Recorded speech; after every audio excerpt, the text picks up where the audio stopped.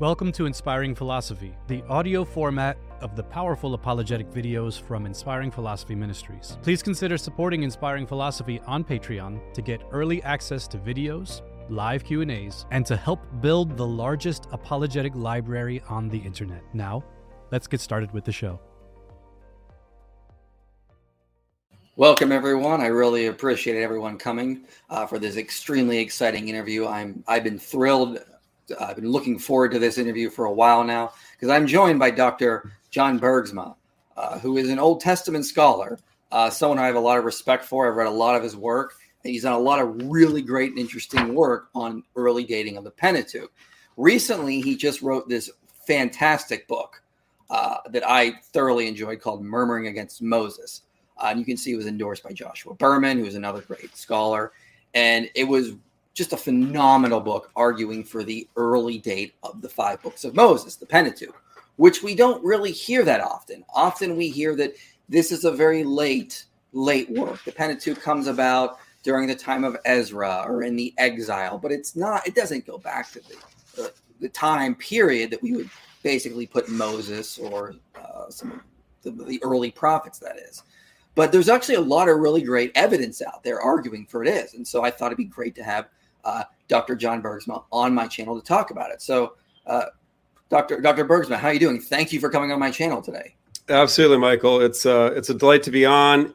Not many people interested in doing a deep dive into the tall weeds on this kind of issue. So I'm tickled that you noticed the publication of the book and interest in the subject. It is very important. Obviously, it is very important, although, there's so many other hot issues in religion and theology and within the church at this time that distract people. But this is a long-standing and very fundamental question that has profound implications for theology. So I'm glad that you have an interest and that we get to talk about it. Well, you're in luck because my audience loves this stuff. We hear all the time from non-Christians that these don't go back that old. They can't go back past the monarchy. If anything, maybe it comes during the time of Josiah, but this doesn't go back. There's no historical Moses. This is all very late documents. And so we hear this, but we don't see a lot of scholarly arguments against it, arguing for the early date of the Pentateuch. And so when you and other scholars like Benjamin Kilker or Joshua Berman, Kenneth Kitchen, put out this stuff, I want to make sure that we get it out there because not a lot of people shine a light on it. And so I definitely want to get into this. So start by telling us a little bit about your academic credentials and what got you interested in this topic of the dating of the Pentateuch. Yeah.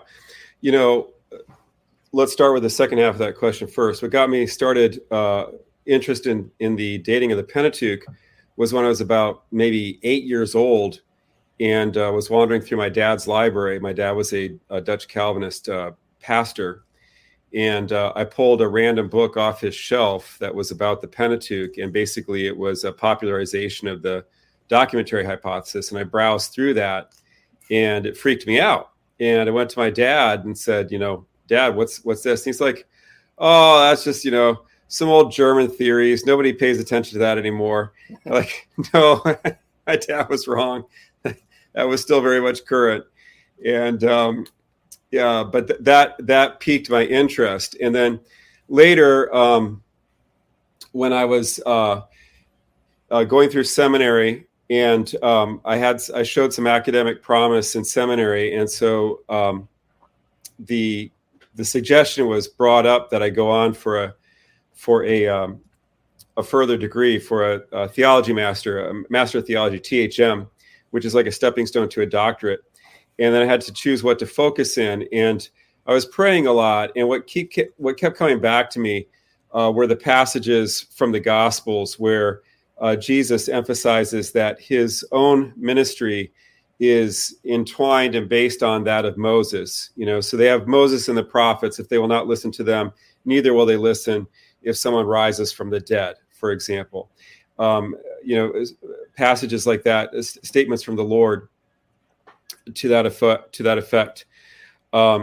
So I was really, kind of moved to focus on Old Testament specifically, and then within the Old Testament on the Pentateuch, because it seemed to me that it was foundational for the entire edifice of the Christian canon. And if that foundation was cracked, the whole edifice is not going to stand.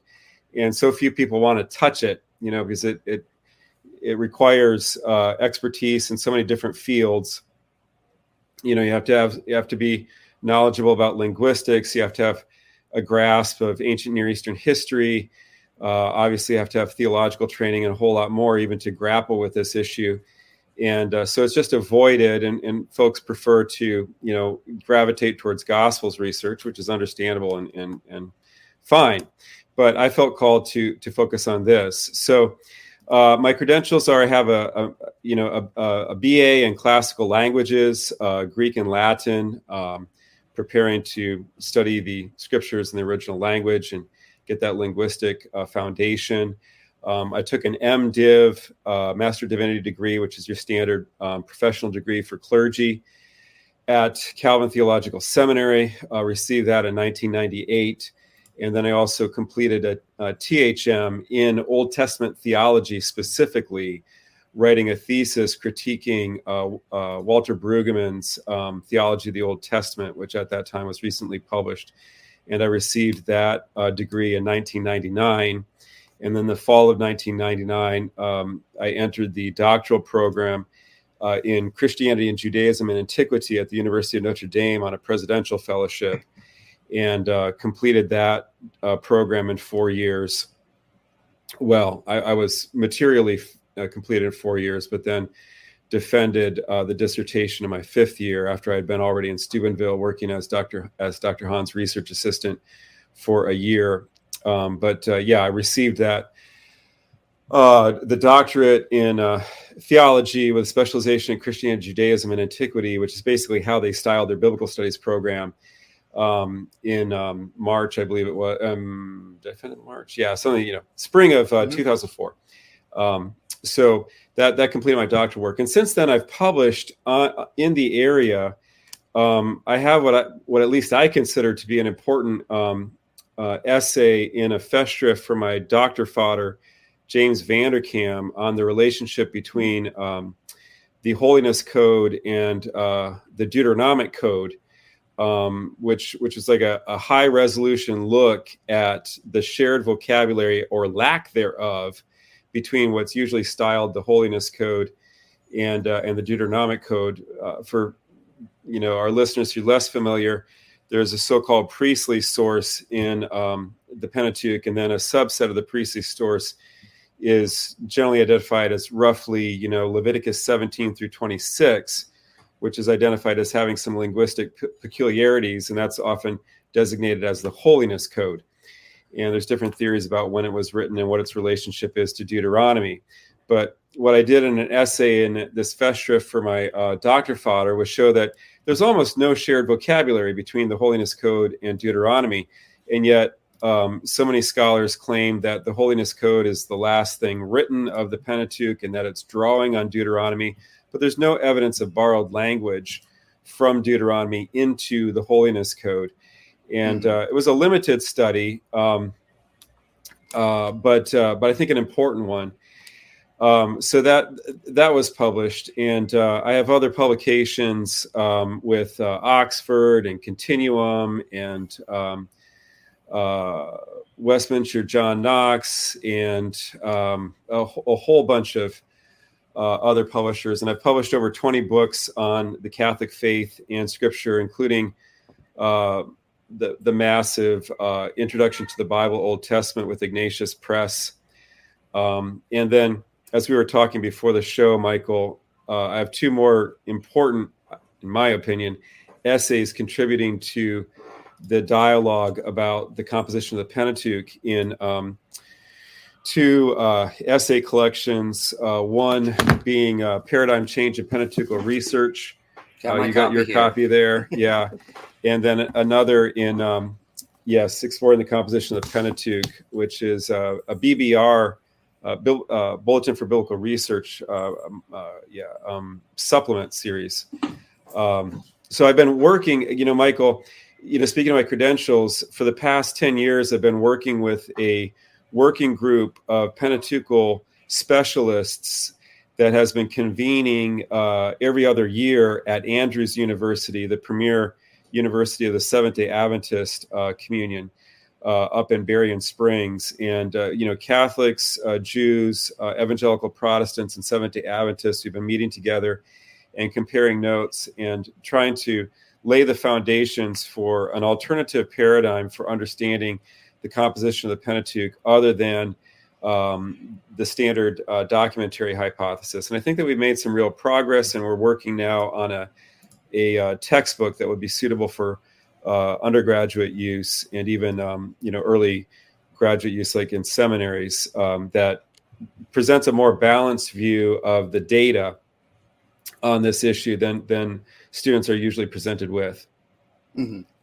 Awesome. Well, yeah. So basically, for the audience, Dr. Bergsma is very well qualified to be talking on this. And for those who are just kind of confused about what the documentary hypothesis, this is a video I did last year, which scholars like Joshua Berman and Benjamin Kilker helped me with.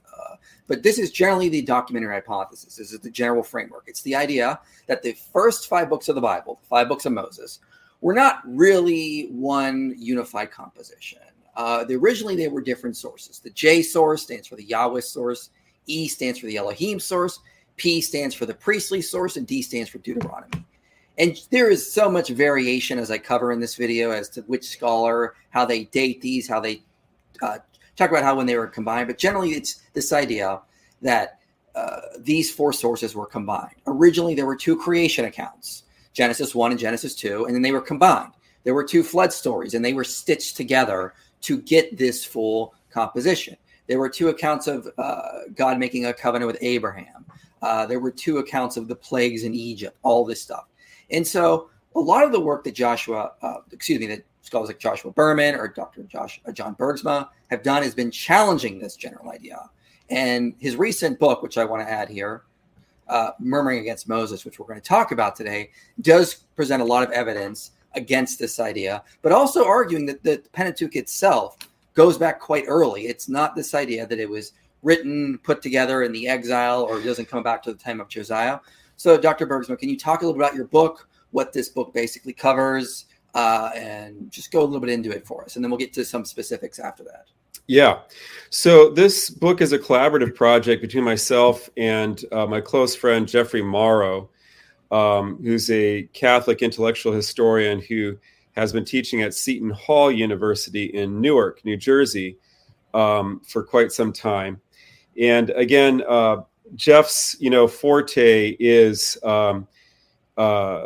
he's an intellectual historian, especially a historian of Catholic theology and the characters and the thinkers within Catholic theology, and then especially within biblical studies. So he's really a specialist of the history, the intellectual history of biblical studies, the characters, the personalities that have contributed to this field. And this is a very niche area, and a lot of people don't know anything about that, about what was motivating these scholars, what their historical context was, what their agendas were. But that's very important material to understand because it colors their results. And you have to understand that a lot of times they had strong motivation for coming to certain conclusions rather than others. So it's not really the fact that they were driven to these conclusions simply by the compelling nature of the data. So Jeff and I have been talking for a long time about this. Now, I'm not an intellectual historian. I'm primarily an exegete and a textual analyst, I would say. My forte is doing close examination of the vocabulary of biblical texts, and especially comparative analysis of biblical texts. And so I have been doing some work on the comparative analysis of prophetic texts versus Torah texts that were driving me to the conclusion that the Torah texts were clearly earlier and were the source texts for different, prophetic oracles. And at the same time, Jeffrey Morrow was working on a lot of intellectual history of the kind of the counter tradition to the documentary hypothesis. Mm-hmm. And so he thought,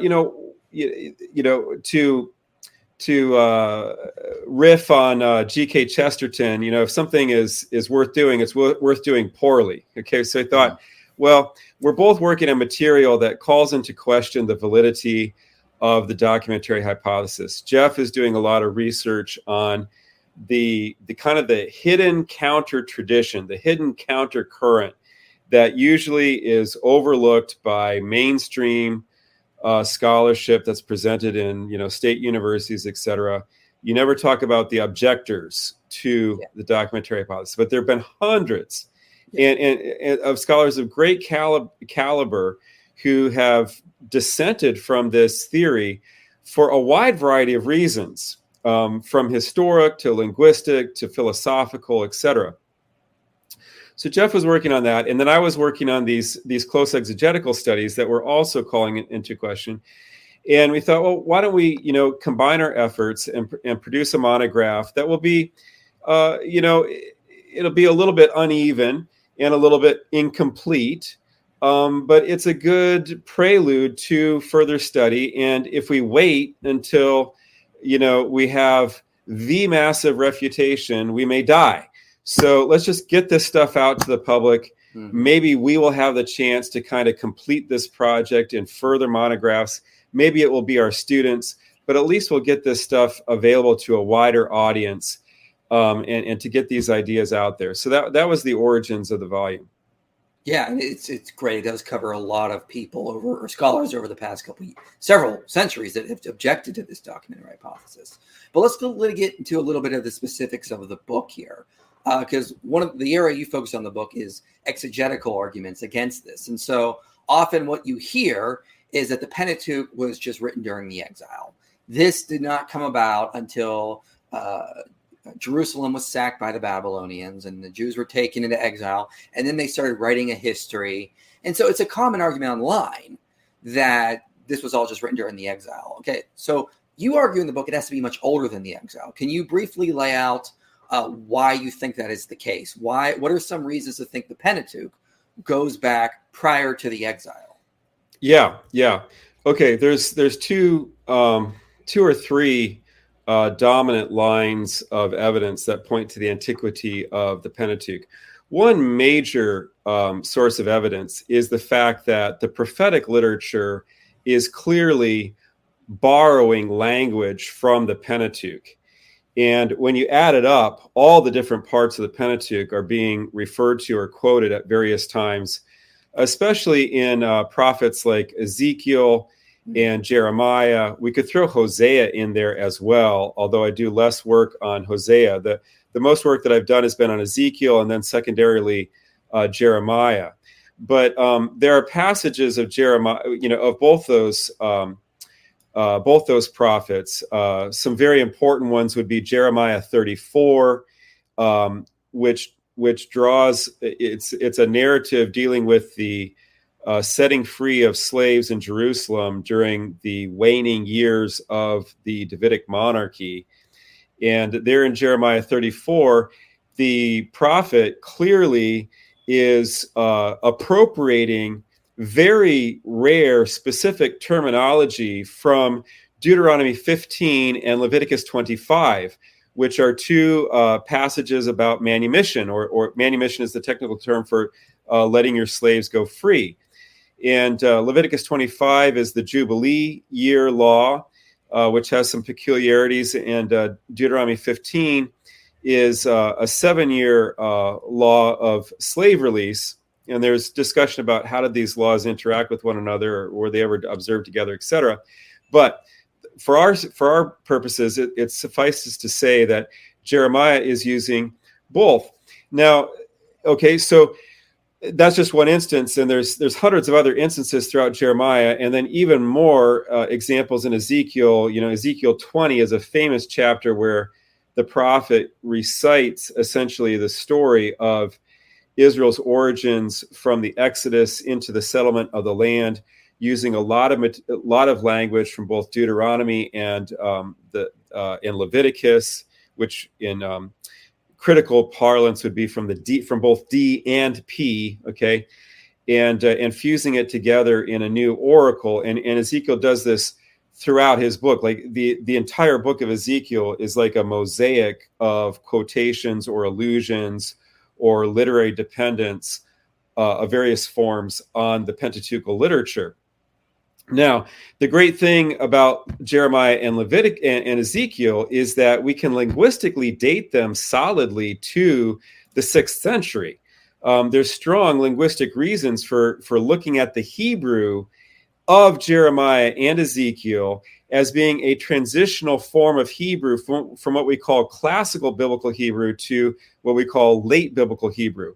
There are some very distinctive linguistic changes that happen to the Hebrew language due to the Babylonian exile, such that when they return from the Babylonian exile, they're speaking a form of Hebrew that is distinctive. It's still mutually intelligible with pre-exilic Hebrew, but has a lot of linguistic patterns, some vocabulary differences, some grammar differences that are distinct. And it's easy to recognize, and you can recognize it in Chronicles, in Ezra and Nehemiah, and Esther, and other books that clearly present themselves as being post-exilic. But then the core books, the core historical books, you know, what's often called the primary history, Genesis through 2 Kings, that's all written in what we call classical biblical Hebrew, which is generally understood to be pre-exilic Hebrew. And then Jeremiah and Ezekiel are transitional between that. Mm-hmm. So we have strong linguistic reasons. We also have strong historical reasons and theological reasons for believing that Ezekiel and Jeremiah were written as they present themselves at the end of the Davidic monarchy and into the early exile, and then they stop. They're completed in the early exile. And the reason for that is there's no references in Jeremiah or Ezekiel to anything that happens after about the midpoint of the Babylonian exile. And you just don't have that. And they don't have that perspective. And a lot of the oracles in Ezekiel and Jeremiah are kind of awkward based on how the return from Babylon actually took place. So it's not, you know, the stuff in Ezekiel and Jeremiah definitely has a pre-exilic perspective. It doesn't seem to be aware at all of how things actually turned out with the Persian restoration of Jerusalem. So you have linguistic as well as like a kind of a historical perspective argument for firmly grounding these. And scholars have worked in this. You know, Avi Hurwitz has done a lot of work on the language of Ezekiel. This is going back to the 80s with his dissertation on the language of Ezekiel that was published, I think, in 1980 by Gabalda in Paris.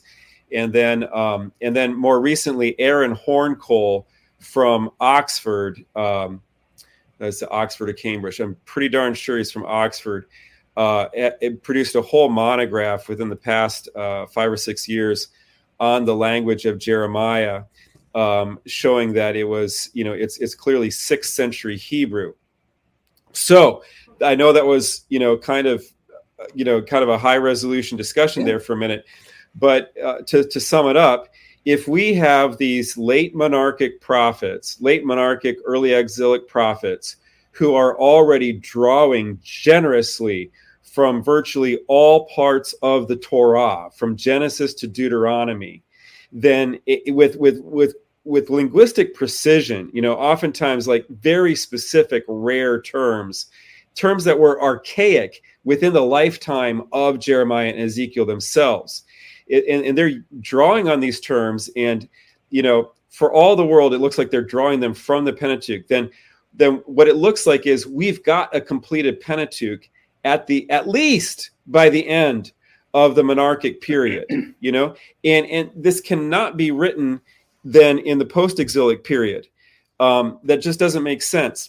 And there are various rules of thumb that scholars come up with to determine whether a text is a dependent text, or a source text. Whether what text is which text is borrowing from which. And Wellhausen and the other German pioneers of the documentary hypothesis tried to argue that the Pentateuch is drawing on the prophets, and that explains the occasional close linguistic relationship. But and people have tried to make that work, but you can't. It does not work. And one of the biggest reasons it doesn't work is because of the phenomena of conflation. Like Deuteronomy has a rather distinctive literary style, and everybody recognizes it, and I don't dispute it. And the priestly the so-called priestly literature, which is more like really it's like the cultic legislation of the Pentateuch. Okay, it also has a certain literary style to it, and that shouldn't surprise us. I mean, canon law has a kind of literary style. There's like some stilted language that you use when you're discoursing as a canonist, Mm-hmm. So these discourses in the Pentateuch have some whereas Deuteronomy is a homiletical style. That's Moses preaching, whereas Exodus through Numbers, it's a cultic legislative style. Now, so that's widely recognized, and both conservatives and liberals recognize that within the Pentateuch. But what you find in Jeremiah and Ezekiel is side-by-side conflation, where you'll have a quote or an allusion to Deuteronomy, and then you'll have some appropriation of some very distinctive language from, say, Leviticus. And they'll be side by side. We call that conflation or juxtaposition. And that is the gold standard of a sign or evidence of a literarily dependent text. That is to say, a text that is borrowing from other texts. Okay, it is really, really hard to explain how two separate authors, a D author and a P author, would write in the exilic period and be quoting from Jeremiah and Ezekiel and disentangling. You see what I mean? Disentangling their conflated quotations, right?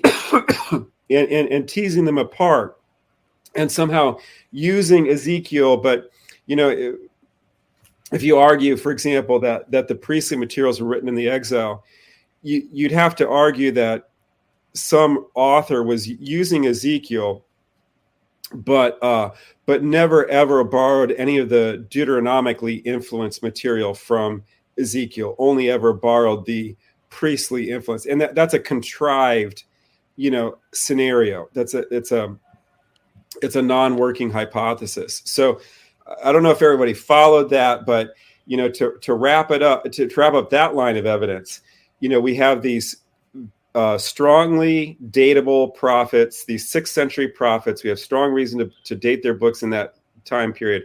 They're drawing in the Pentateuch. Therefore, the Pentateuch has to be pre-exilic, at least. Okay, mm-hmm. And then there's further reason for pushing it further forward.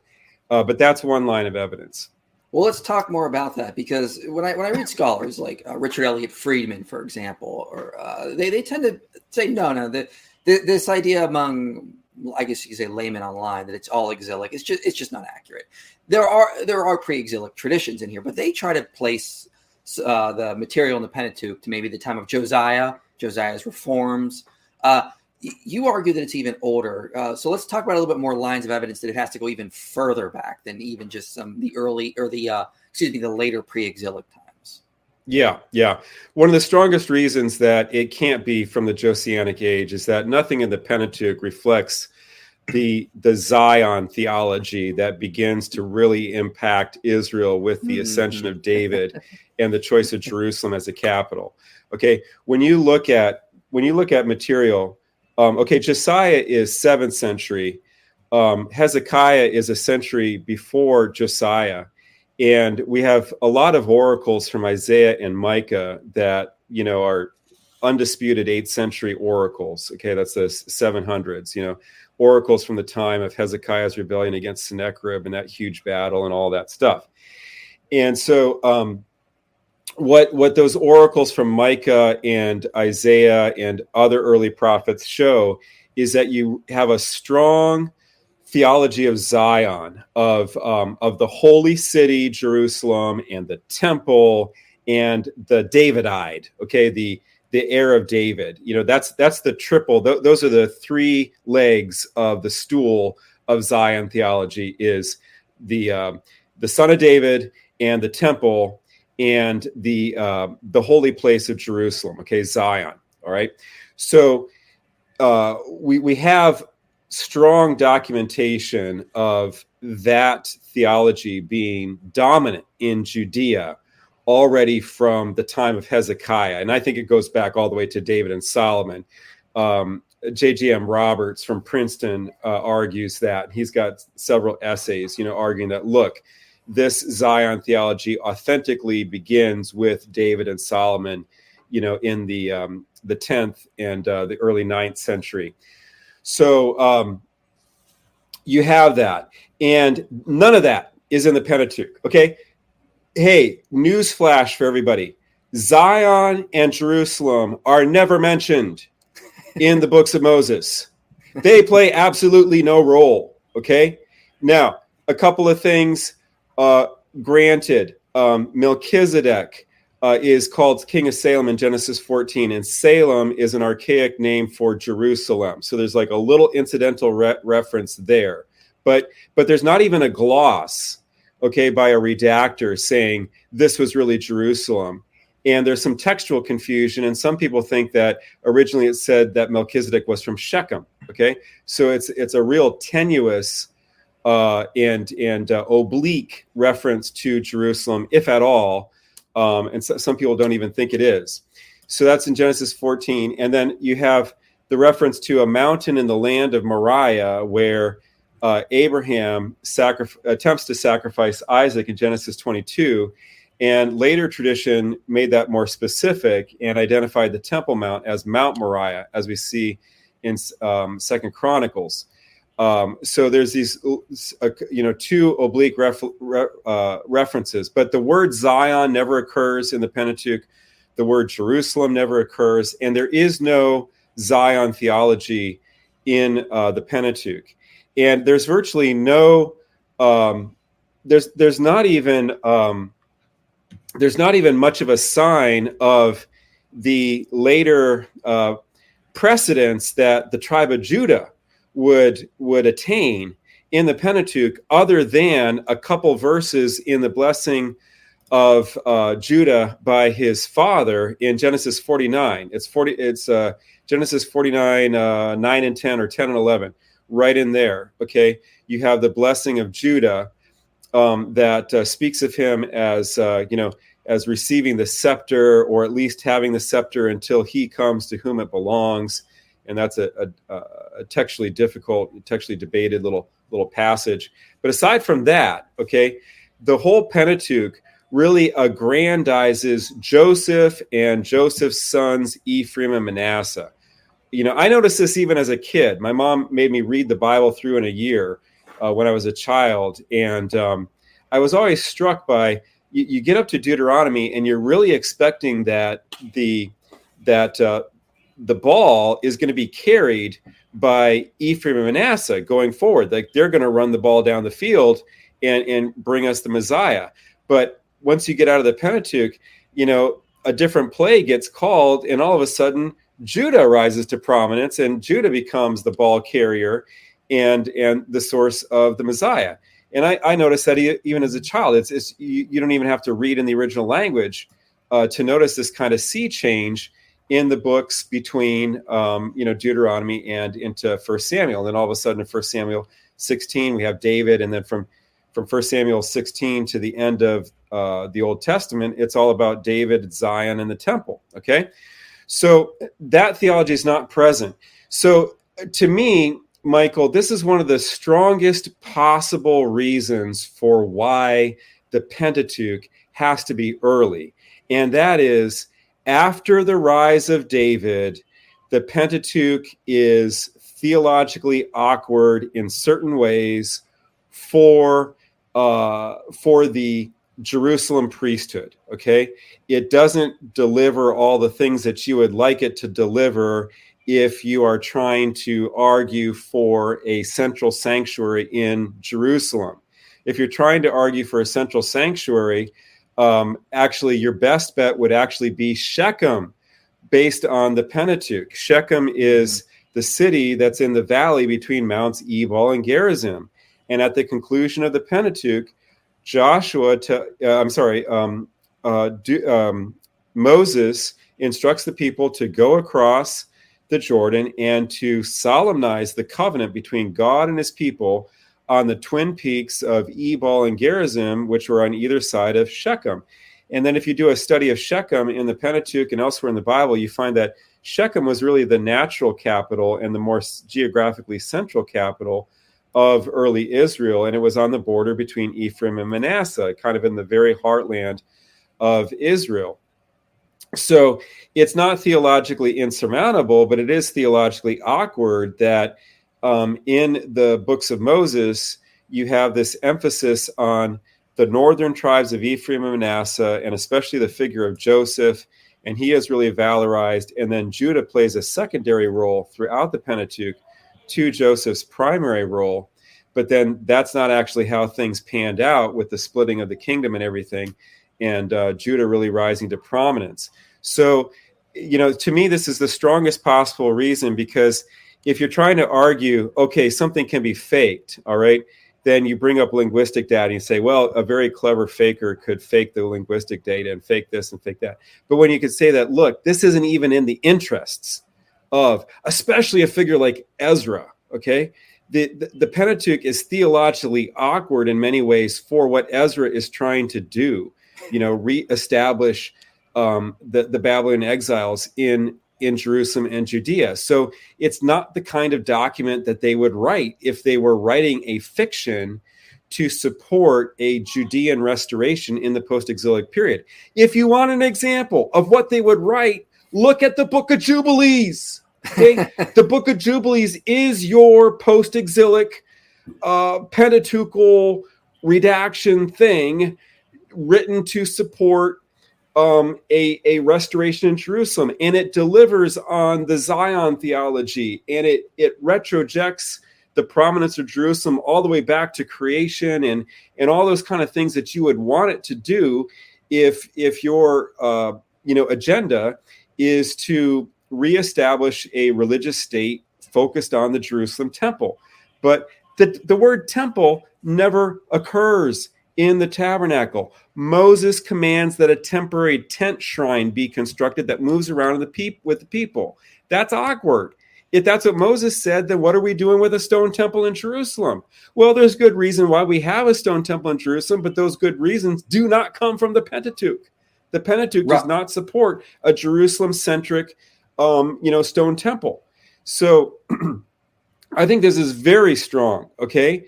This is very strong argument that it's not not as, so to speak, in the interests of the Judean state after the rise of David to produce a document like this. The reason they kept it around was that it was authentically old. It was authentically authoritative because it really does go back, I'm going to say, to the time of Moses. Okay, this represents the legacy of Moses, and it was treasured, and there is a theological path ultimately to Zion theology, but it's indirect, and the Torah itself does not go directly there. Yeah, and I think that's phenomenally well put.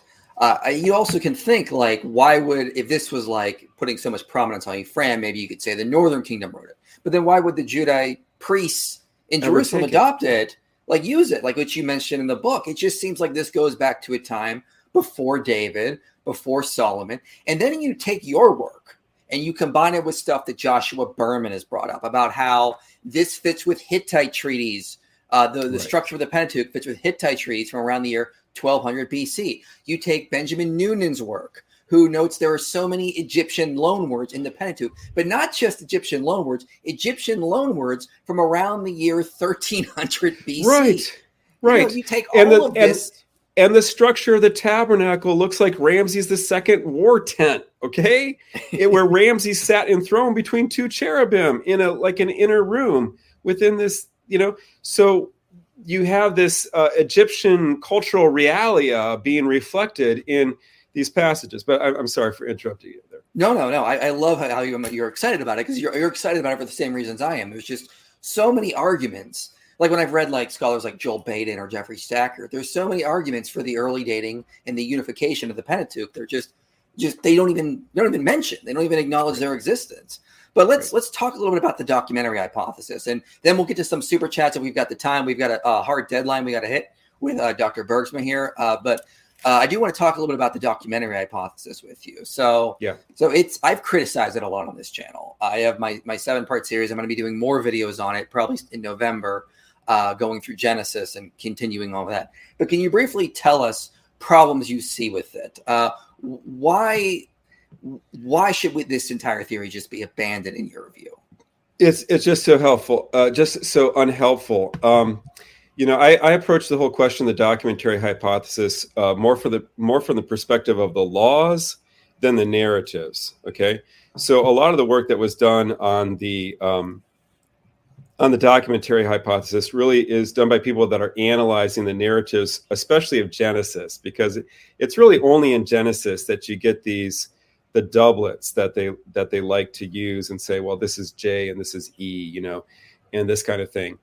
And I'm coming from it from a legal perspective, and one of the major problems that I see in the documentary hypothesis is that Wellhausen, the crystallizer or the synthesizer of this hypothesis, placed the cultic legislation of the Pentateuch last in his sequence of the composition of the Pentateuch.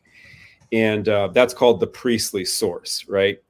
And the one of the biggest problems with that is if you've got the priestly source being written after Deuteronomy, you ought to have some kind of evidence of the literary influence of Deuteronomy on the priestly source. You should see borrowings. You should see terminology being used. You should see Deuteronomic terms showing up in the priestly legislation. And that just does not exist. People claim it, but the evidence is so thin. The evidence is laughable. People, top-rate scholars will make arguments based on very common Hebrew words, just basic vocabulary, and say, well, look, the P source has this, and it's taking it from Deuteronomy. And you're like, hey, that's a high-frequency Hebrew word. I mean, everybody, how do you even use the language without using such basic vocabulary? That's not really the distinctive language. And as I've shown elsewhere in my publication in the James Vanderkam Festschrift, if you look at like the really unique terminology of Deuteronomy, none of that really unique or characteristic stuff shows up in the priestly source. So you have a major problem there where the priestly source is clearly not the last thing being written. Now, as far as the sources go themselves, one of the major problems there is that scholars ignore contextual reasons for some of the differences that are observed in diction or language use. So, it's said, oh, well, the priestly source has this distinctive, terminology, and that's true to a certain extent, yes. But it's like canon law, like I said before, like that's what you're writing. You're not writing a children's story. If you write a children's story, you would use different kinds of expression, and it's not a sermon either. If you wrote a sermon, and the same author can write in different genres. If you compare, for example, I've got a little yellow book that I wrote for evangelism called Yes, There Is a God and Other Answers to Life's Big Questions. And it has no vocabulary that a 12-year-old could not understand. It is very simple. It uses short, active voice sentences, no compound sentences, no religious vocabulary. They asked me, don't use any religious vocabulary because we want to pass this out on the street. Okay. I wrote it though. Okay. Every single word, and I edited it as well. So nobody helped me with that book. That's my authentic work. But then you compare that with my dissertation, okay, or Murmuring Against Moses or something like that. And you would never come to the conclusion that the same author wrote both of those things.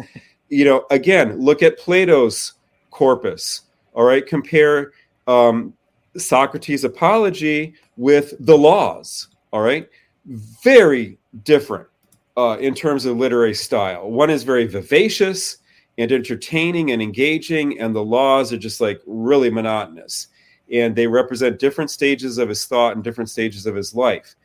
Look at Mark Twain, the difference between, say, Joan of Arc and Huckleberry Finn, et cetera. So what I'm saying is, Michael, scholars ignore the contextual reasons for differences in literary style between different bodies within the literature.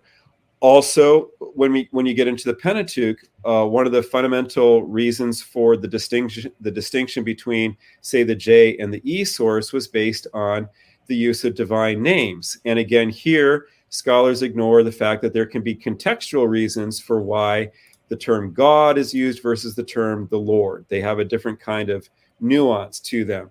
And a lot of work has been done this. Hanan C. Brichto from Hebrew Union College in Cincinnati wrote an entire book called, The Names of God, where he went into analyzing the different theological significance why names are being used. But so these are some broad critiques of this whole theory. But let me especially get into the Pentateuch and talk about these narratives.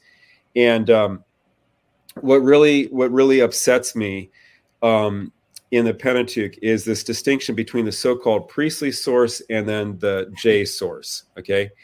And one of my big issues with that, and Benjamin Kilcore has recently written on this, and I'd like to write on it some more because there's some more material that supports what Kilcore has already seen, is that the passages of the Pentateuch that are attributed to the J source are full of priestly and cultic imagery and ideas. Okay, so when you got the so-called priestly narrative of the 6 days, right, and then you get into in that of creation in Genesis 1, and then you get into the J material, which is supposed to be Genesis 2 and 3, and supposedly J is supposed to be this lay source. And yet there's priestly terminology there. Or cultic terminology. Like in Genesis 2:15, Adam is commanded to go into the garden, or he's placed in the garden to work and to guard it. Well, those are cultic terms that later show up in Numbers, in the first 10 chapters of Numbers, especially Numbers 3 and Numbers 8, where the priests and Levites are commanded to work the work and guard the guardianship in the tabernacle, which meant celebrate the liturgy and keep the tabernacle clean from anything impure. So Genesis 2:15 is using loaded priestly terms, cultic terms. Okay, then later we have the cherubim being placed to the east of the garden to keep Adam and Eve from getting back in. Well, that presumes that there's only one entrance to Eden, and that entrance faced east, which is a temple construction motif. These ancient Near Eastern temples that all faced east. So it goes on and on. Then you get into the flood narrative, and they say, oh yeah, we can divide the priestly source from the J source. Well, if you do that, if you divide up the flood narrative based on the use of divine names, what you find out is that the J source, which is supposedly a lay source, is the source that remembers to bring along extra clean animals so that we can sacrifice them in cultic sacrifice at the end of the flood. And the so-called priestly source, they just forgot about the fact that they're going to need to have cultic sacrificial worship at the end of the flood, is the J source. Then it buried in the so-called J parts of the flood narrative is the pleasing aroma. Okay, at the end of the flood, Noah offers sacrifice, and the reach nechoach, or the pleasing aroma, goes up to the Lord, and the Lord smells it. Reach nechoach only ever occurs outside of that passage in the cultic material that's attributed to the priestly source in Leviticus and Numbers. Reach nechoach is a cultic term. Okay, it's a priestly cultic term, and it's buried there in the so-called J part of the flood narrative. So as Kilcore has pointed out in an essay, and I would jump on and add some additional examples to the examples that he gives, the so-called J materials of the Pentateuch, when you really analyze them at high resolution, are full of allusions to temple practice, cultic worship, priesthood, etc. And thus, all of the Pentateuch is really imbued with so-called priestly ideas, cultic ideas. There's no division between this. And that undercuts the fundamental criteria for the division into those two primary sources. Yeah, real quick, for anyone who's interested, Benjamin Kilker sent me that paper you're referencing before it was published, because I told him I wanted to do a video on it. And so I included it in my documentary hypothesis series, which is here, and it's the second video, where I basically go through a lot of the points he has in that paper. So if you want a quick video that covers it, you can watch that video, and the paper's referenced. So if you want to read it, you can go and download it. But we also go through the flood account as well. We talk about another paper Kilker puts out on the difference between Deuteronomy and Exodus on could Israel build one altar or many.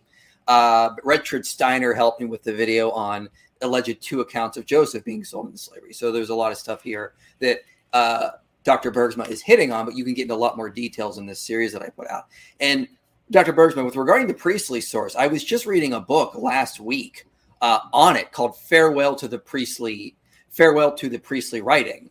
And in it, they're trying to salvage the priestly source, but they have to admit, like Erhard Bloom has to admit now, there is no complete priestly source in the Pentateuch. So he's got to come up with this theory that maybe it was like a rough draft of certain stories, but then they just decided to combine it with it. So it wasn't even a source, but it wasn't a redactional layer either, because neither of those work. So they have to finesse it to sort of make it fit. Right. But it's so hard to actually get the sources in the Pentateuch that the documentary hypothesis advocates say are there. And they're not there. And you get these very convoluted theories that just violate parsimony now. And it just makes more sense to say that maybe this was a unified work and we've read too much into these different languages or these alleged duplicates. Yeah, I'm in total agreement with that. And that's been part of one of the weaknesses of theory from the beginning. And you go all the way back to Leo the 13th and Providentismus Deus. And already Pope Leo was pointing out that, Old Testament critics are like snowflakes. I mean, there's no two alike. Nobody comes down on the exact same analysis of what the sources are, and are they really sources or are they redactional layers, and so in the field is so diverse, and that's a real weakness. If there was strong empirical evidence for this, then what you would see is a greater consistency among scholars approaching with these methods. Yes. And always coming out with the same thing. And instead, you get such diversity, even among people who have no theological, resistance to slicing and dicing the Pentateuch, like Erhard Bloom. Okay, and he's, as you say, trying to salvage, and it's like, well, yeah, but it doesn't quite work. So, and then at the end of the day, you say, well, what is the theological payoff from all of this source criticism? Has it really advanced our understanding of the final form of the text? And the answer to that is no. I mean, I challenge my fellow scholars, show me one, genuine, rich theological insight that has arisen from specifically source criticism of the Pentateuch. And the only result of the whole enterprise is it's never been theological insight. It's only been to kind of undermine confidence in the narrative or to undermine the theological conclusions that Jews and Christians have traditionally derived from the text. So, just briefly also on this issue, there are 3 covenant making episodes in the Abrahamic narrative that have been noticed and then attributed to different redactors. So in Genesis 15, you have the covenant between the pieces. In Genesis 17, you've got the covenant of circumcision. And then in Genesis 22, this is less noticed, but you have that divine oath from God. And oath and covenant are very closely related concepts. And you already find you find already that early Jewish literature and certainly even the Gospels recognize Genesis 22 as a covenant-making episode where God's unilateral oath to Abraham in Genesis 22:15 through 18 finalized the covenantal relationship between God and Abraham. So, Genesis 15 is attributed to J, and Genesis 17 to P, and then there's discussion about, who to attribute Genesis 22:15 through 18 for. And the idea is, well, you can't have multiple covenant-making episodes between God and Abraham. But actually, there's narrative reasons for this, and one of them is between Genesis 15 and Genesis 17, Abraham takes on Hagar and has an unintended heir, Ishmael. And that necessitates God's intervention and the remaking and the reorganization of the covenant, because it was never in the divine intent that the covenant flow to Ishmael. It was supposed to flow to the natural son of Abraham and Sarah. And so you have an intervention in Genesis 17 where God, rebukes Abraham at the beginning of that chapter and says, walk before me and be righteous, which implies you haven't been doing that, And then we have to remake the covenant. And in 17, it's very specifically articulated that the covenant's going to flow to Isaac, who's the son of Abraham and Sarah. So these, again, folks notice that there's some kind of repetition and then quickly jump to a source critical explanation for it when actually there's narrative explanations for why you have these, why you have to remake the covenant, because if you don't, you're going to have the covenant flowing to the Ishmaelites, and likewise into 22. And in fact, actually, Scott Hahn has made a real contribution by showing that the sequence of 15, 17, and 22 follows the blessings that are articulated in Genesis 12, where God calls Abraham and says, I'm going to make a great nation of you. I'm going to make your name great. And through you, I'm going to bless all the nations. And if you follow the themes of Genesis 15, 17, and 22, the theme of 15 is all about great nationhood.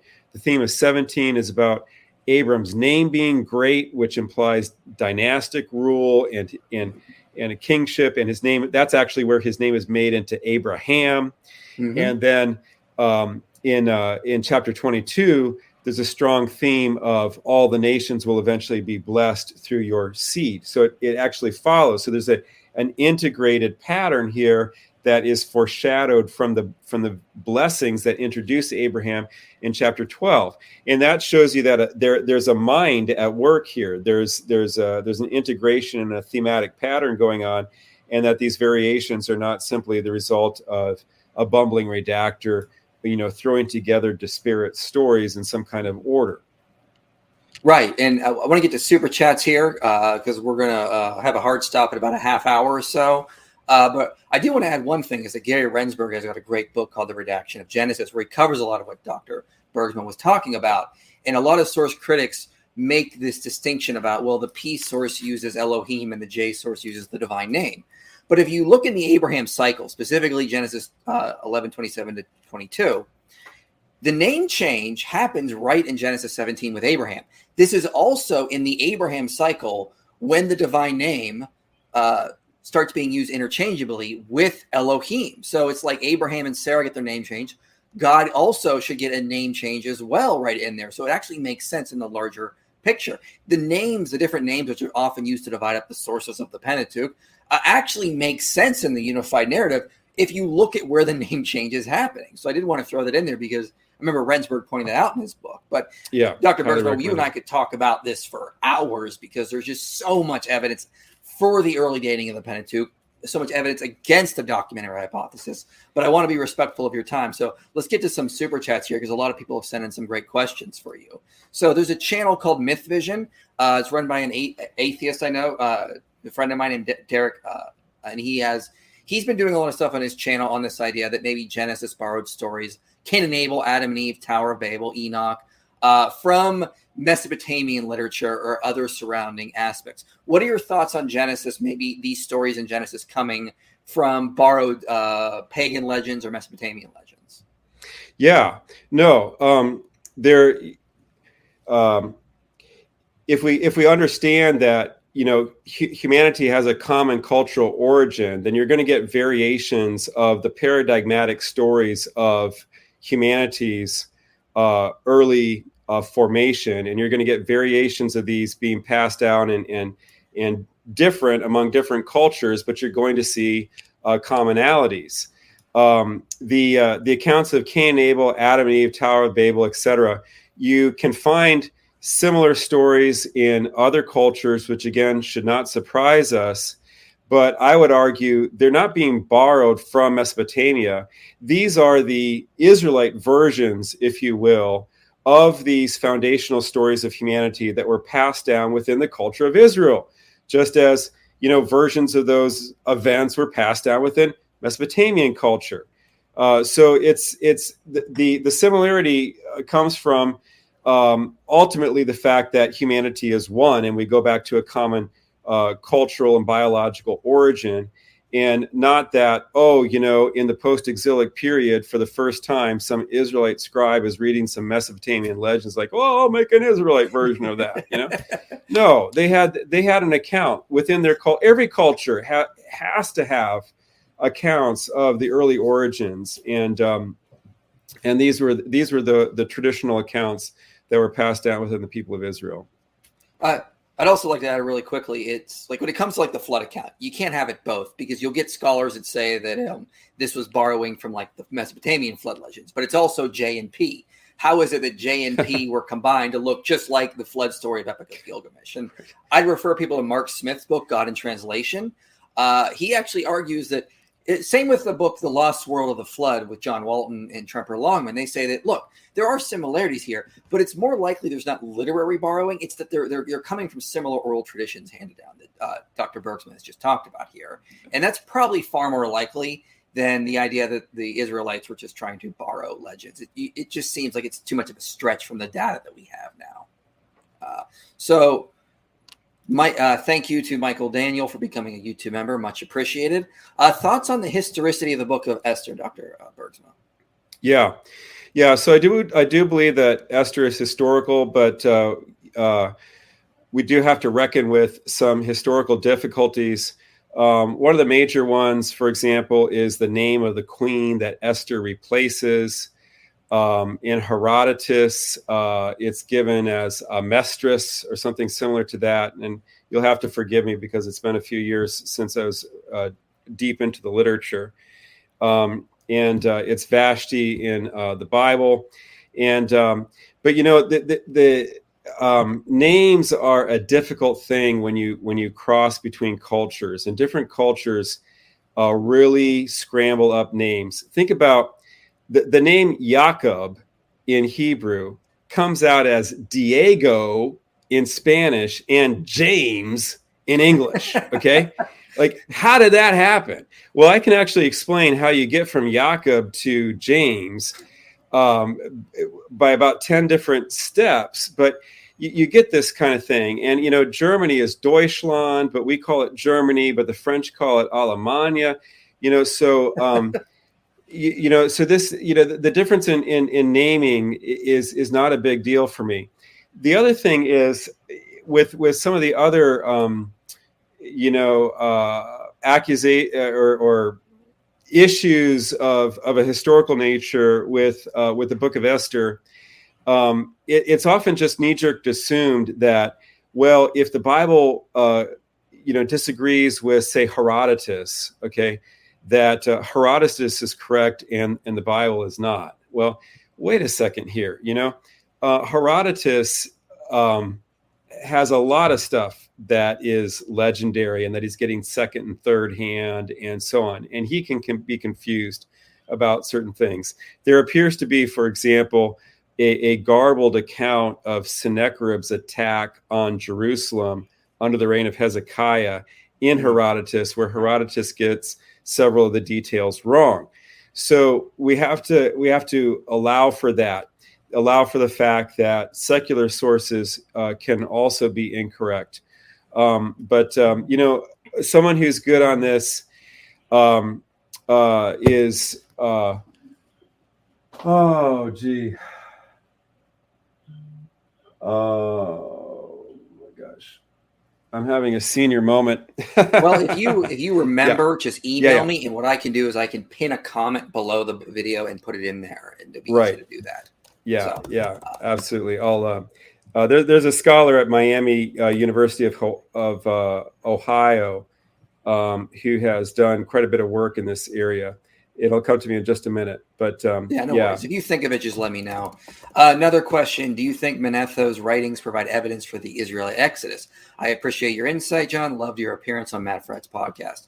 Real quick before you answer, just so people are aware, when it comes to the Exodus, Dr. David Falk and I have done a series, a big documentary series on evidence for the Exodus during the Ramesside period, going up through the conquest, and we cover the latest reports on Jericho and a ton of evidence for the Exodus itself and the conquest. But what are your thoughts on this, Dr. Bergsma? Yeah, I'm not an authority on this because I've not worked with Manetho. So I can't comment except to say that, the fact that he is an Egyptian who is really not favorable towards Judaism, but is yet willing to concede some of the basic claims of the Jewish people, speaks for the veracity of Scripture. But getting back to Esther, it comes back to me. Edwin Yamauchi, Yamauchi from Miami University of Ohio. He's got a great book called Persia and the Bible, and he deals with some of the historical issues in the book of Esther, and that is really a helpful resource. This is the problem with having a scholar like you on, and my reading list just keeps adding. And never get to them all. Thank you for the super chat there. I do appreciate it. Just a comment. I think participation in the stream calls for extra credit, the 413 thing. So yes, everyone who is participating in the stream today gets extra credit. Let your professor know. Generally, what specific reasons do you think Old Testament scholars throughout recent years were resistant to non-source critical theories like the documentary, supplementary, etc.? Yeah, it's because the documentary hypothesis became ensconced, and it had and it continues to have iconic value for the Enlightenment-inspired critique of traditional Christianity and Judaism. So there's just been an anti-Judaic, anti-Christian, rationalist intellectual movement that has its roots in the Enlightenment and continues to this day. And the documentary hypothesis represented a great victory for this intellectual movement over adherents of traditional religion. And they are loath to let it slip from their fingers. They really do not want it to be widely known and admitted that this hypothesis no longer holds water, that it can no longer be defended against the data that we now have in contemporary scholarship, because it would be to admit that they were wrong, and that this great victory of reason over religion turned out to be false. And so for the same reason that Darwinism continues to be advocated and has a kind of iconic status within our culture, even though there's modern genetics has produced a great deal of trouble for Darwinian scenarios, and the fossil record has always been a major problem for Darwinism and continues to get worse for Darwinism.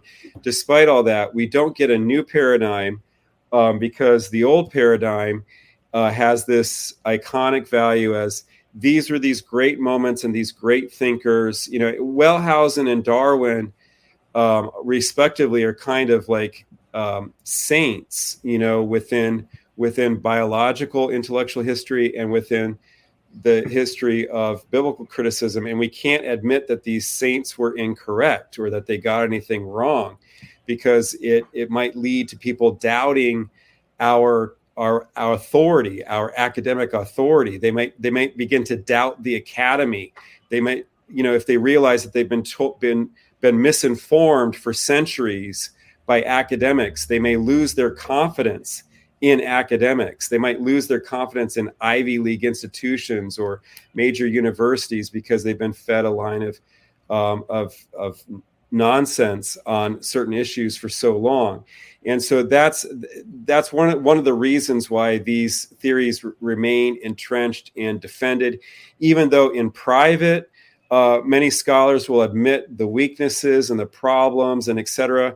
Yet when they, if they're challenged in public, they kind of circle the wagons and say, yeah, this is the truth. And if you take a 100 level class, you're going to be told that, hey, this is the way it is, and this is just the established results of modern scholarship. Yeah. I'm collecting those problems right now, so I'll be sure to get them all out in the videos. Next question: Did Adam, Abraham, and Isaac exist? Yeah, absolutely. Clearly, humanity had an original father, and in the Israelite tradition, the first father of the human race is traditionally named Adam. Other cultures give him other names, but Adam is a historical figure, the first father of the human race, the first human. Humanity had to start sometime. So it's kind of a logical necessity, but, I don't believe it simply by logic, but of course by a revelation as well. Abraham, absolutely a historical figure. Isaac, absolutely a historical figure. They fit well into the second millennium BC, the kinds of things that they are doing. Abraham wandering around, for example, in Israel and stopping and hobnobbing with local kings and stuff like that. That wasn't possible in the first millennium BC. That kind of cultural situation where you have large nomadic clans and then individual city-states and a lot of unclaimed territory in between, that really only existed during the New Kingdom Egypt time period, and so that fits. Plus, recently, the whole account of Abraham witnessing the destruction of Sodom and Gomorrah, the sensational work that's been done by Steve Collins on Tel El Hammam over in Jordan, showing that those two mounds that he's working on over there have an enormous amount of evidence supporting that they are actually biblical Sodom and Gomorrah, and that they were wiped out by a heat blast from the sky that you could explain as a meteor blast or something similar to that. But regardless, they clearly were devastated by a heat blast from the sky in the second millennium BC, which gives you a time, a datable event that the Bible says that Abraham witnessed, where you can situate Abraham within independently verified history. So yeah, Abraham and Isaac, absolutely, I believe they're historical figures. Anybody who wants to know more about historicity of Abraham and Isaac, this is a great book here on the reliability of the Old Testament. Absolutely. By the Godfather, Kenneth Kitchen himself. And I did a video called Biblical Archaeology Abraham, where I go through some of Kitchen's points and point out that there's so many correlations that later authors just could not have made up with around the year 1800 BC, these specific correlations, like the coalition of kings, the different treaties, the slave price of Joseph, for example, is another good one. All of that really fits to a reliable account handed down, not later myth makers. So check out that. You can check out my video as well on that. In the same strand, man or myth is Job. If man, where would he fit in the biblical timeline? Been enjoying the interview. Thank you. Yeah, absolutely. So the Jewish and Christian tradition treat Job as a real person, and so does Jesus. And I should qualify that. The New Testament. Okay. So this is a faith position. Okay. I don't have external evidence for Job's life. But I do believe, based on the fact that within the Christian tradition, he's understood by, for example, unanimously by the church fathers, he's understood as a real person, that Job is a real person. Now, the book of Job, however, clearly has stylized literary features that make it look like a play. So my approach to Job is say, yes, Job was a suffering saint. He was legendary for his sufferings and for his righteousness. And people remembered him because he did not give up on his relationship with God, etc., all of that. And then someone, an unknown inspired author, composes a play based on his life. And this would be like Shakespeare composing a play on the life of one of the Henrys of England, etc. So were the various Henrys of England, were they historic? Obviously. But is Shakespeare's play, a strictly chronological, historical record? Well, no, it's a play. It's a different kind of genre, right? So the Book of Job can be performed. It has been performed by actors. You need about 7 or 8 characters for the different friends in Job, and they kind of go in patterns of cycles of who speaks first, and it's always in the same order, etc. So that is how I view it. The book is inspired. We treat it as inspired because it's been received as inspired by the church, and based on history, but with a kind of literary genre of a play or a performance. Yeah, I really like the way you put it, because I remember you mentioning that on Punch with Aquinas. I was like, yeah, that's a good way to put it, because I've always thought it's definitely legendary elements in there for sure, and it does come across as like a play kind of thing. So yeah, I think that's a great way to with long soliloquies. Yeah. So that's the last question I have for you. The last one is for me. Hey, IP, when will you do a Q&A for your patrons? And for those who become donors to help me keep making videos, every 3 months I do a private Q&A where I answer every question in a live chat. So if you go to the Patreon link below and you sign up to donate $5.15 a month, you can join that. You also get early release to all the videos coming out, including another video on the documentary hypothesis, which I have planned for November on the Abraham cycle. And I'll be going through and talking about some of the stuff that Dr. Bergsma has talked about here today on how it's a unified account. It cannot be divided up between sources. And so that'll be coming out very soon. And that is, I believe, the last question I have for you, and which is good because we're getting close to our hard stop deadline. So I appreciate you coming on. Let me put the book up there one more time. Anything else you want to say about the book? You can get it linked below. There's a link where you can purchase it. Anything else about the book, Dr. Bergsma? I wrote the middle 3 chapters, and the first 3 and the last 3 were written by my colleague, Jeffrey Morrow. Readers will notice the difference in tone because mine are very focused on very high resolution comparison of biblical texts and some other biblical arguments. And Dr. Morrow is doing kind of intellectual history. So I think ultimately, though, it works together. It's not the final word on the subject, but again, G.K. Chesterton, if you're going to do something that's worth doing badly, it's a start. And we wanted to get this material out there, get into the hands of people so they can see kind of the trajectory.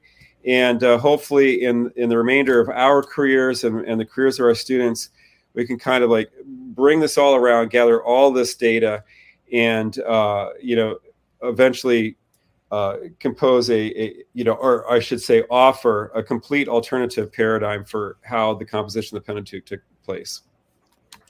Yes, and it's phenomenal. Dr. Bergsma has also contributed to this book, Paradigm Change in Pentateuchal Research, and exploring the composition of the Pentateuch. Also great books as well. Thanks for coming on the channel today. I really appreciate your insight. I encourage everyone to get this book and read it if you want to argue that the Pentateuch was not written during the exile or much later, that there is good evidence it can go back to the time period of Moses. Thanks for coming on today, and we really appreciate it, and hopefully we'll have you back on if you write another book on this topic. Thank you. Absolutely. Thanks, Michael. Appreciate it. Thank you for listening to this episode of Inspiring Philosophy. And a special thanks to the Inspiring Philosophy supporters who made this episode possible. If you enjoyed this episode and want to help the ministry of Inspiring Philosophy continue, prayerfully consider becoming a supporter of this show by visiting patreon.com/Inspiring Philosophy. That's patreon.com/Inspiring Philosophy. And if you want to watch Inspiring Philosophy videos, make sure to follow Inspiring Philosophy on YouTube.